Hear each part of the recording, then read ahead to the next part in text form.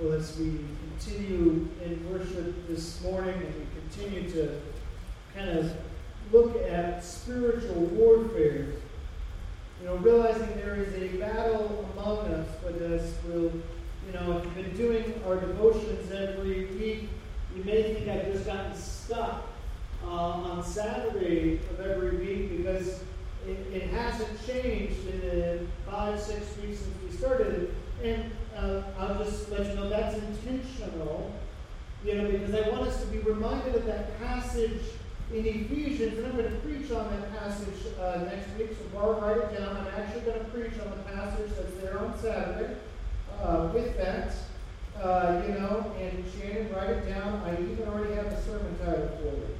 So pray for Shannon. She may have a heart attack, because that normally does not happen this early in the week. But we need to be reminded that this battle, our struggle is not against flesh and blood, but against the powers of the dark world and against the spiritual forces of evil in the heavenly realms. We must be reminded that though we are in a battle, and we are in a battle, it is not against other people necessarily like you and me. We can easily miss that and think we're just fighting against people. But we are not. There's a different kind of struggle. Yes, sometimes evil is personified. We read in Scripture that Jesus came against those who were demon-possessed.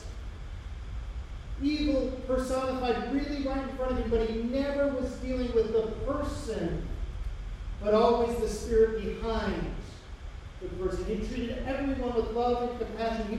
He could be hard. He wasn't just always this gentle Jesus. In fact, in your devotions this week, we're going to be looking at John 8, and Ron has been trying to teach us on Wednesday mornings about John 8 for about 4 or 5 weeks, I think. Right, Ron? At least. We're a hard group on Wednesday morning. He can't really go as far as he wants, as quick as he wants. But as we talk, and Jesus, he wasn't just always nice and gentle. He said some things that rubbed people the wrong way, and he knew what he was doing with that. But Jesus had compassion on those who needed compassion. The suffering, the oppressed, the ones among us that didn't know the truths of Scripture. He was hardest on those that would probably be very similar to you and me. Those of us who knew the Scriptures or thought they knew the Scriptures. Because in this battle that we are, it is a battle for the mind. How we think determines how we act. And the second is true as well. How we act determines how we think. It's a both and. But how do you think? As I picked up, one of the things I try to do every week is some kind of development. And so I have webinars I can be on every week, and I try to take advantage of them. Sometimes it's after the fact. I'm currently working on a course that I'm trying to get through with things, and maybe one of these months or weeks I will block off probably the 20 hours I need to do that course with it as I try to figure out some things. But one of the things I do consistently every month is I meet with an individual to make sure that my thinking is correct, or as correct as can be, and that my behavior matches my thinking. Normally an hour and a half at a time, a way that I try to ensure that I am not going down any path that isn't healthy. For myself, for you all, though it's not necessarily just church. That's why I gather with people like Mark Cliff and others. The question can be asked, what does the denomination do for a church like us?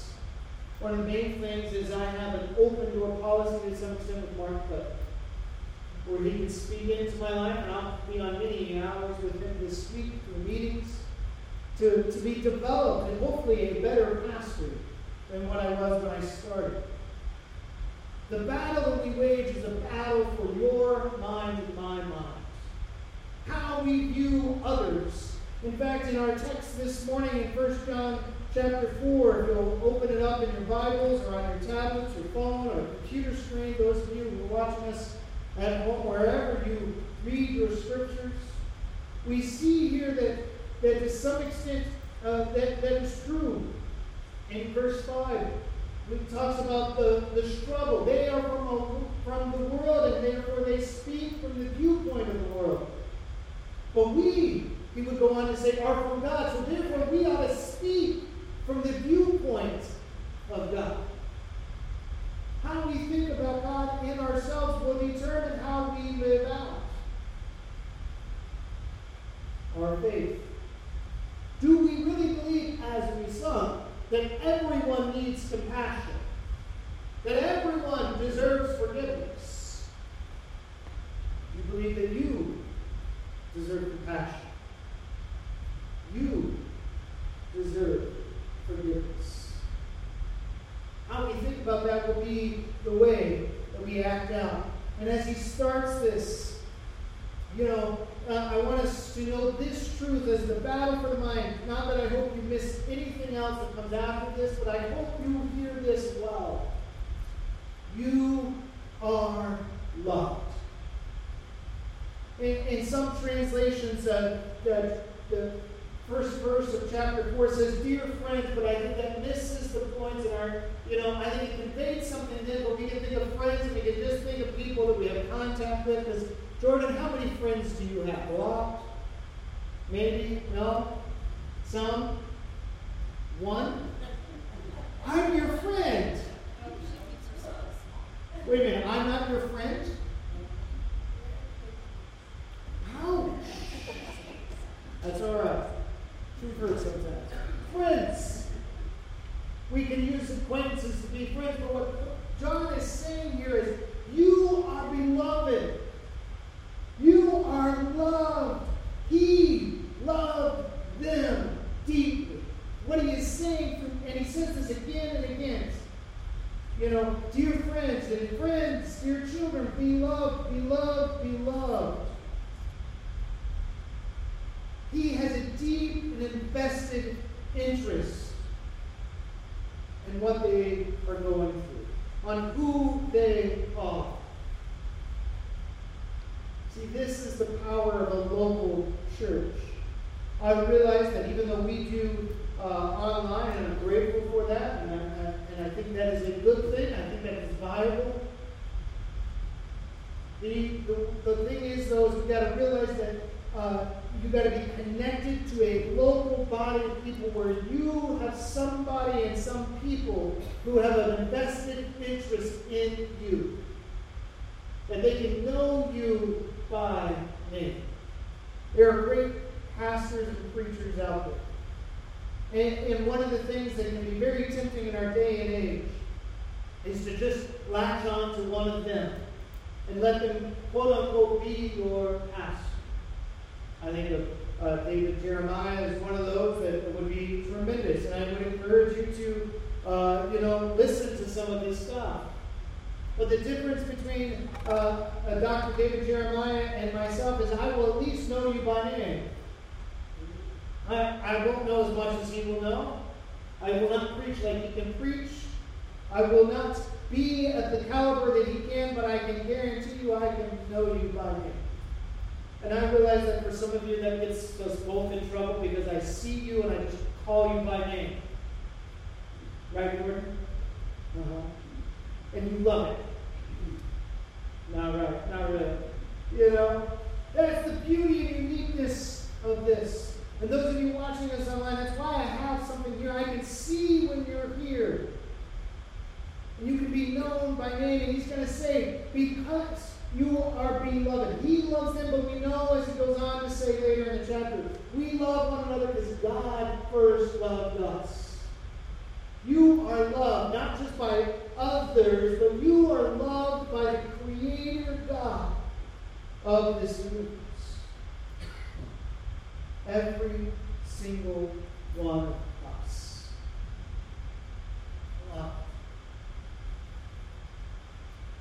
challenge us, and I think I'll get there again later.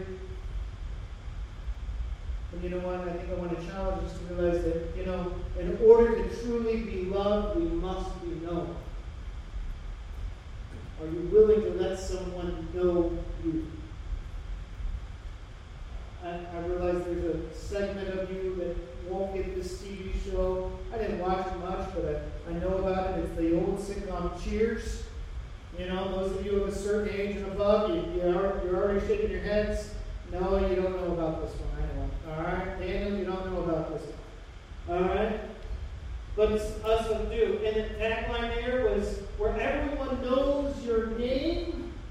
And what else? Always glad you came. What was that, Noah? Go ahead, tell us. And what was your response, Dan? So I'll sing the whole song. Yeah, exactly. After church. Or hey Noah, should we get your dad up here to sing a solo? No. All right. Where everyone knows your name and they're glad you came. The reality is there are some of us that we know someone's name, but we're not glad they came. And the flip side of that is also true. Sometimes we're glad you came, but we couldn't put your name. I couldn't put my name on, or your name on my tongue. And sometimes we like that anonymity of life. And I realize that, not in our church, because there's about 70 of us here on a given Sunday. You will be found out. It's pretty easy. I know when Sterling's not here, because Sterling sits right there, and really, that's how I keep track of you all. All right, now go ahead and mix it up. I'm okay with that.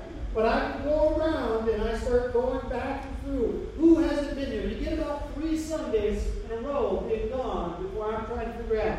Joyce Boland almost got herself in trouble the other week because she was gone 3 Sundays almost in a row. Now, granted, I see her about 5 days a week besides Sundays. I knew where she was and the trouble she was getting into. And the group she was around. And I do, and those of you online, actually, I keep track of when you've been here or not. Why? Because I want you to know that I know who you are. So that you can't go, I wonder if anyone really knows me. And that's one way. But there's a deeper way that we're not really good at, and that is letting people know you beyond just your name. Your hopes, your dreams, your fears, your failures. What is your favorite type of pizza? And why you believe strawberry ice cream is the best ice cream there is. And there's debate over there, but Calvin doesn't always know what he's talking about. Whatever ice cream's in front, as long as it's big, it's okay. And that's what the goal of the church is. That's why John and all the writers, they didn't just write to churches they didn't know. They had a vested interest in them. And he says, Beloved, because you are loved, I tell you this, do not believe every spirit, but test the spirits to see whether they are from God.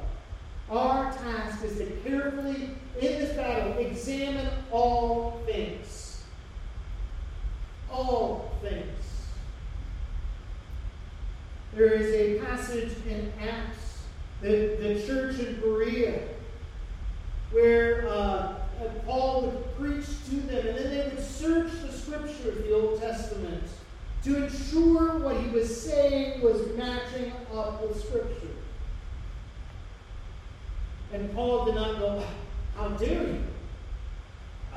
How dare you double check what I'm saying? Instead, he encouraged them, and it was there that they were known as Christians. Carefully examine all things. Why? Because there's a battle going on all around us. He talks about false prophets, spirit of the Antichrist, and you can easily, as modern Christians, you hear those things and you probably go to the end times of someday. But what John is saying is it is going on right there among this group as well as it is today. Matthew chapter 7 talks about people who healed in Jesus' name, who prophesied in Jesus' name, but in the last days Jesus will say, I didn't know you. It's not so much about what they knew, but as much does Jesus know them. It's not about how much we know, but does Jesus know us as well? There's a battle going on around us. There are many things that may sound Christian that are not Christian. There may be even some things that don't sound very Christian, that if we would sit and carefully examine them, we would see that there is some good among it.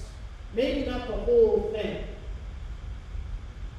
But there are some things that we must examine all things. But if we're going to examine, don't we need to know what we're going to measure it to, right? If I want to know what I'm doing, I've got to have a standard of some sort to say, I'm going to compare it to this. If Daniel does a picture of me, you going to draw a picture of me, Daniel? That one picture of me was good. He's talking about the one picture he made of himself that was awful. And that's why we do a stick figure of me. We would have to measure it to how well does it look like me. Here's the standard that John is talking about. This is how you can recognize whether the Spirit is of God. Every spirit that acknowledges that Jesus Christ has come in the flesh is from God. But every spirit that does not acknowledge Jesus is not from God. The standard is the life and teachings of Jesus. Now, John is talking, I think, to some extent about a specific issue of his day, where there was a group of people saying, well, Jesus, he was absolutely God, but he was not really physically a human being.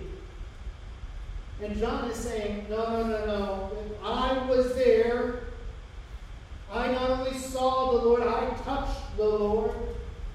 He was fully God and fully human.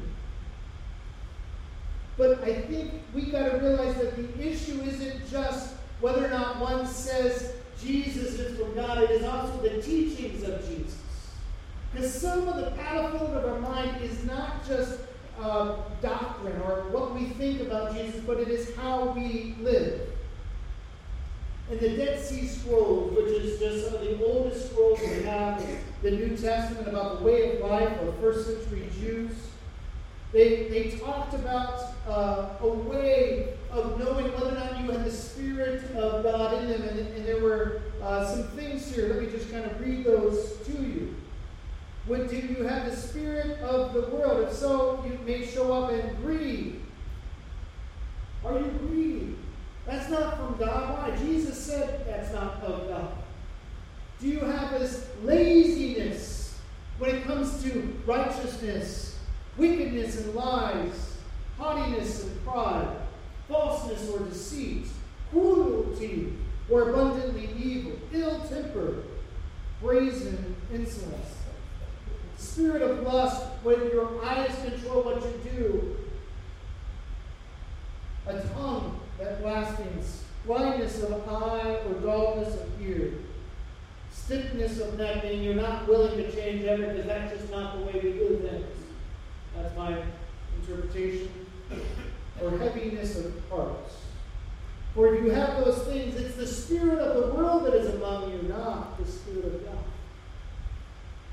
Jesus made it clear it wasn't just about who you said he was, but whether or not you did what he said to do. Our standard is the life and teaching of Jesus. And Jesus made it very clear that he was fully God as well as fully human. Both. Together.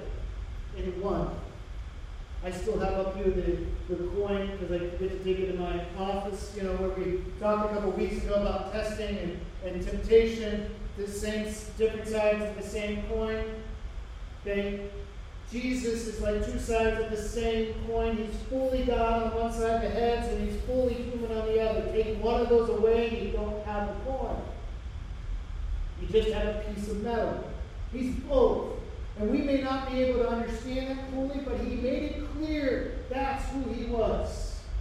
In your devotions, and I think Ron is going to bring it on Wednesday mornings. If you can join us on Wednesdays at 10 a.m. here in person, you'll be challenged. But John 8, Jesus says, before Abraham was, I am.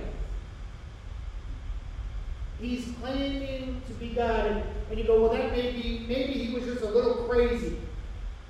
Oh, the Jews picked up that he was claiming to be God. That's why they wanted to stone him at that moment and others. He's saying, I and the Father, God, are one. He's fully both. And we must realize that and think about that. But as I've already said, Jesus will demand we live differently. We can't go about life as if who he is just only matters mentally. Jesus, as well as John, says over and over again, those who love Jesus will keep his commands. Dear friends, he said, beloved, in verse 7, let us love one another. How we live matters. How we live. We can believe God is fully God. We can believe Jesus is fully God and fully man, but if we treat ourselves and others like junk, it doesn't matter what we believe. It has to work its way out. So I challenge you and me, let us live differently. Let us carefully examine everything that starts to go through our heads. Or as Paul would say, that we would take every thought captive from the letter of Corinthians. Why? Because we got to have a healthy skepticism of what goes between our ears. Just because it feels right doesn't mean it is right. Just because it sounds right doesn't mean it is right. Sometimes we are too quickly to jump in. Test all things. But then have no fear. See, we can get stuck in some of this where we make no changes because we're scared of what may happen. As I've said many times, until the fear of the unknown is less than the fear of the known, we will stay put. You want to make a change, you've got to let the pain of remaining the same be greater than the pain of changing. Otherwise, you will stay put. Organizations will stay put and beyond. But he says here, you, dear children, you, beloved, are from God and have overcome the other spirits, because the one who is in you is greater than he who is in the world. The Spirit of Christ is greater than any spirit or spirits of the world. I'm not going to preach on it. I'm just going to generally touch on it. Within Scripture, I believe it makes clear that when Satan fell, that he took some angels with him, at most a third. Okay, I'm not the greatest at math anymore, but I know a third means if there's 1/3 over here, there's already 2/3 on the other side. I like those odds. 2-1 is a pretty good odd. But then Scripture also says the worst of the worst, as far as Satan and his foes, have been already enchained and enslaved to be held for final judgment, according to Jude. Which means it's greater than a 2-1 battle. I like those odds. And that would be assuming we both were of the same power and strength. Which, as John is saying, as we learn in other places of Scripture, is not the case. The Spirit of Christ who is in us is greater than he who is in the world. It's not even a fair fight. We're not on the losing end. We can engage this war, this battle, because we can win.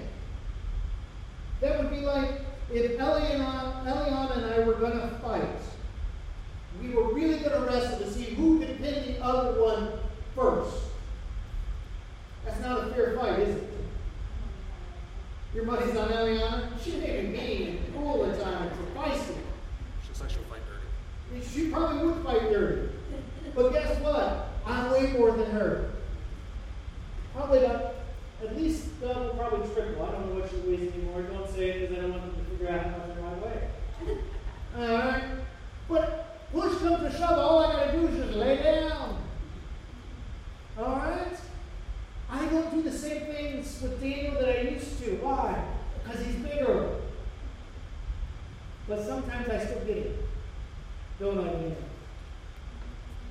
Sometimes. It's like, not as much. Why? We're becoming more equal. But if it was still 2 of me versus 1 of him, I can take it. Every single time. The Spirit of Christ that is in you is greater than the spirit or the spirits or the false prophets that are in the world. This is the promise that if you are in Christ, you have the Spirit of Christ in you. We don't need to cower. We can do this. But you know what? I realize, as one of the writers I was reading this week said, if we do this, if we take everything critically, we test all things, we can become very much cynical and a spirit of criticalness, where we don't trust anybody. We feel it is our job to say, okay, Barb, is what you played, was that correct? You know, I need to test and I need to let you know that if you played a song that wasn't correct, that's why it wasn't correct. Sooner or later, Barb ain't going to show up, and if she shows up, she will know me by name, but she ain't going to be glad I came. Because she's going to be sitting there going, oh, great. Are they going to say something about it? I saw a meme this week on Facebook talk about pastor. That's my signal to start wrapping up.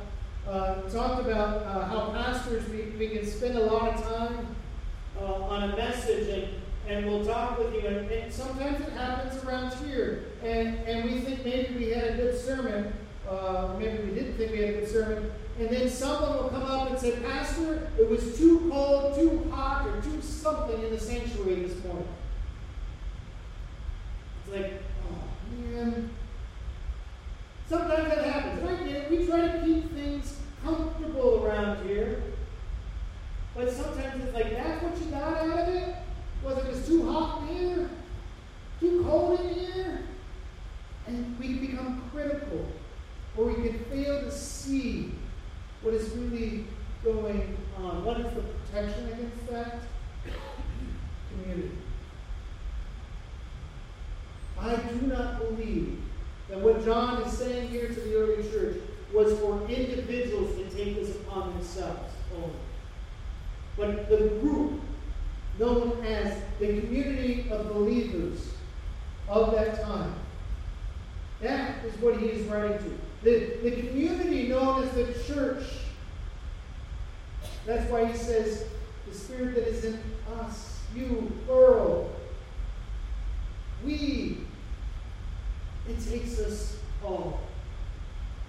Community. In a world that is so divided, we need to get back to the idea of community, togetherness, learning from one another, hearing the Spirit among us. I close with another one of our devotional readings from this week that I think we need to know about and remember. Happens in 2 Kings, happens to probably one of my favorite prophets. He and I had a lot of things in common. Elisha, S-H-A. This was a theme verse for many years of me because people would go to him and say, "Go up, you body, go up, you body." I think you can see already why I would have a good time with him, right, Noah? I had the same hairline. I like to ask Eliana for her hair brush, and she says, "You don't need it. You ain't got no hair." That's the feisty one of hers. They're there.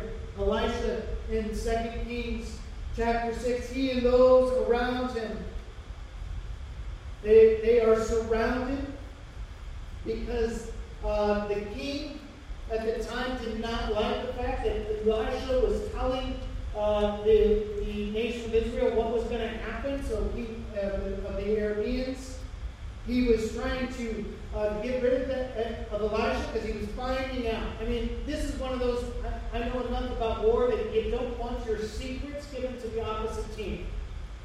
Ever. You don't want to give that away.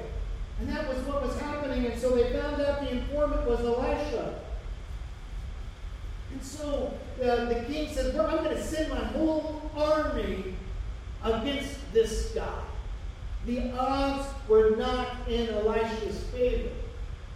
In fact, as his companions looked up, they said, the king sent out horses and chariots and a strong force.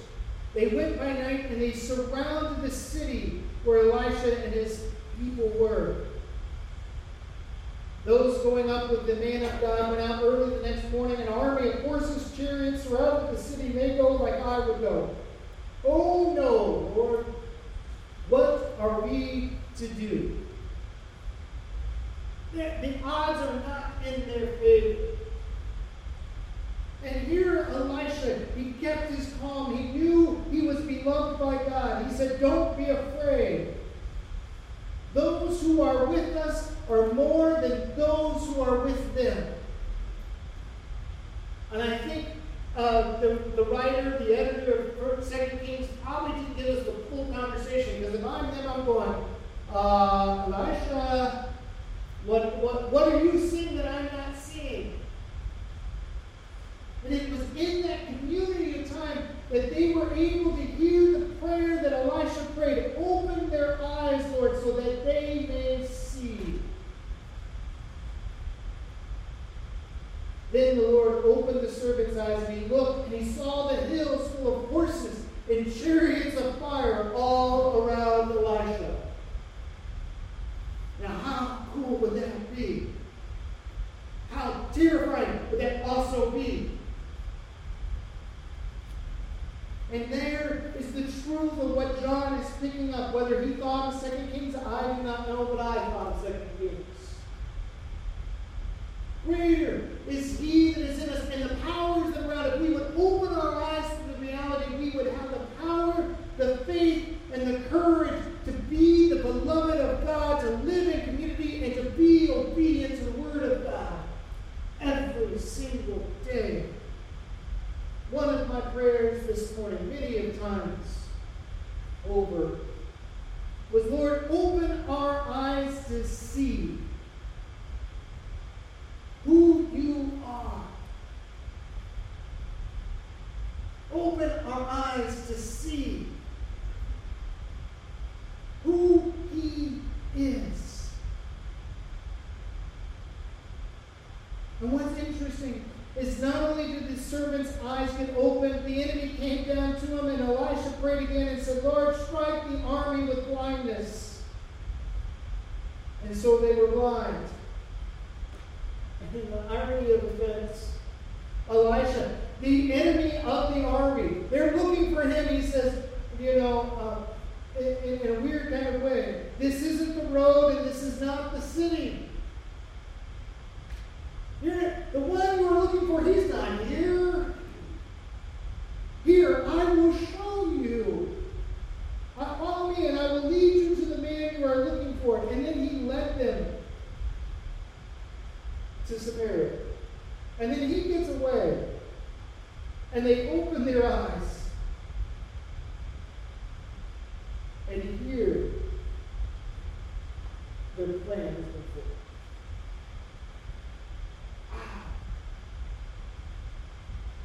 wonder that sometimes we as Christians have become so cynical and critical because we have failed to pray.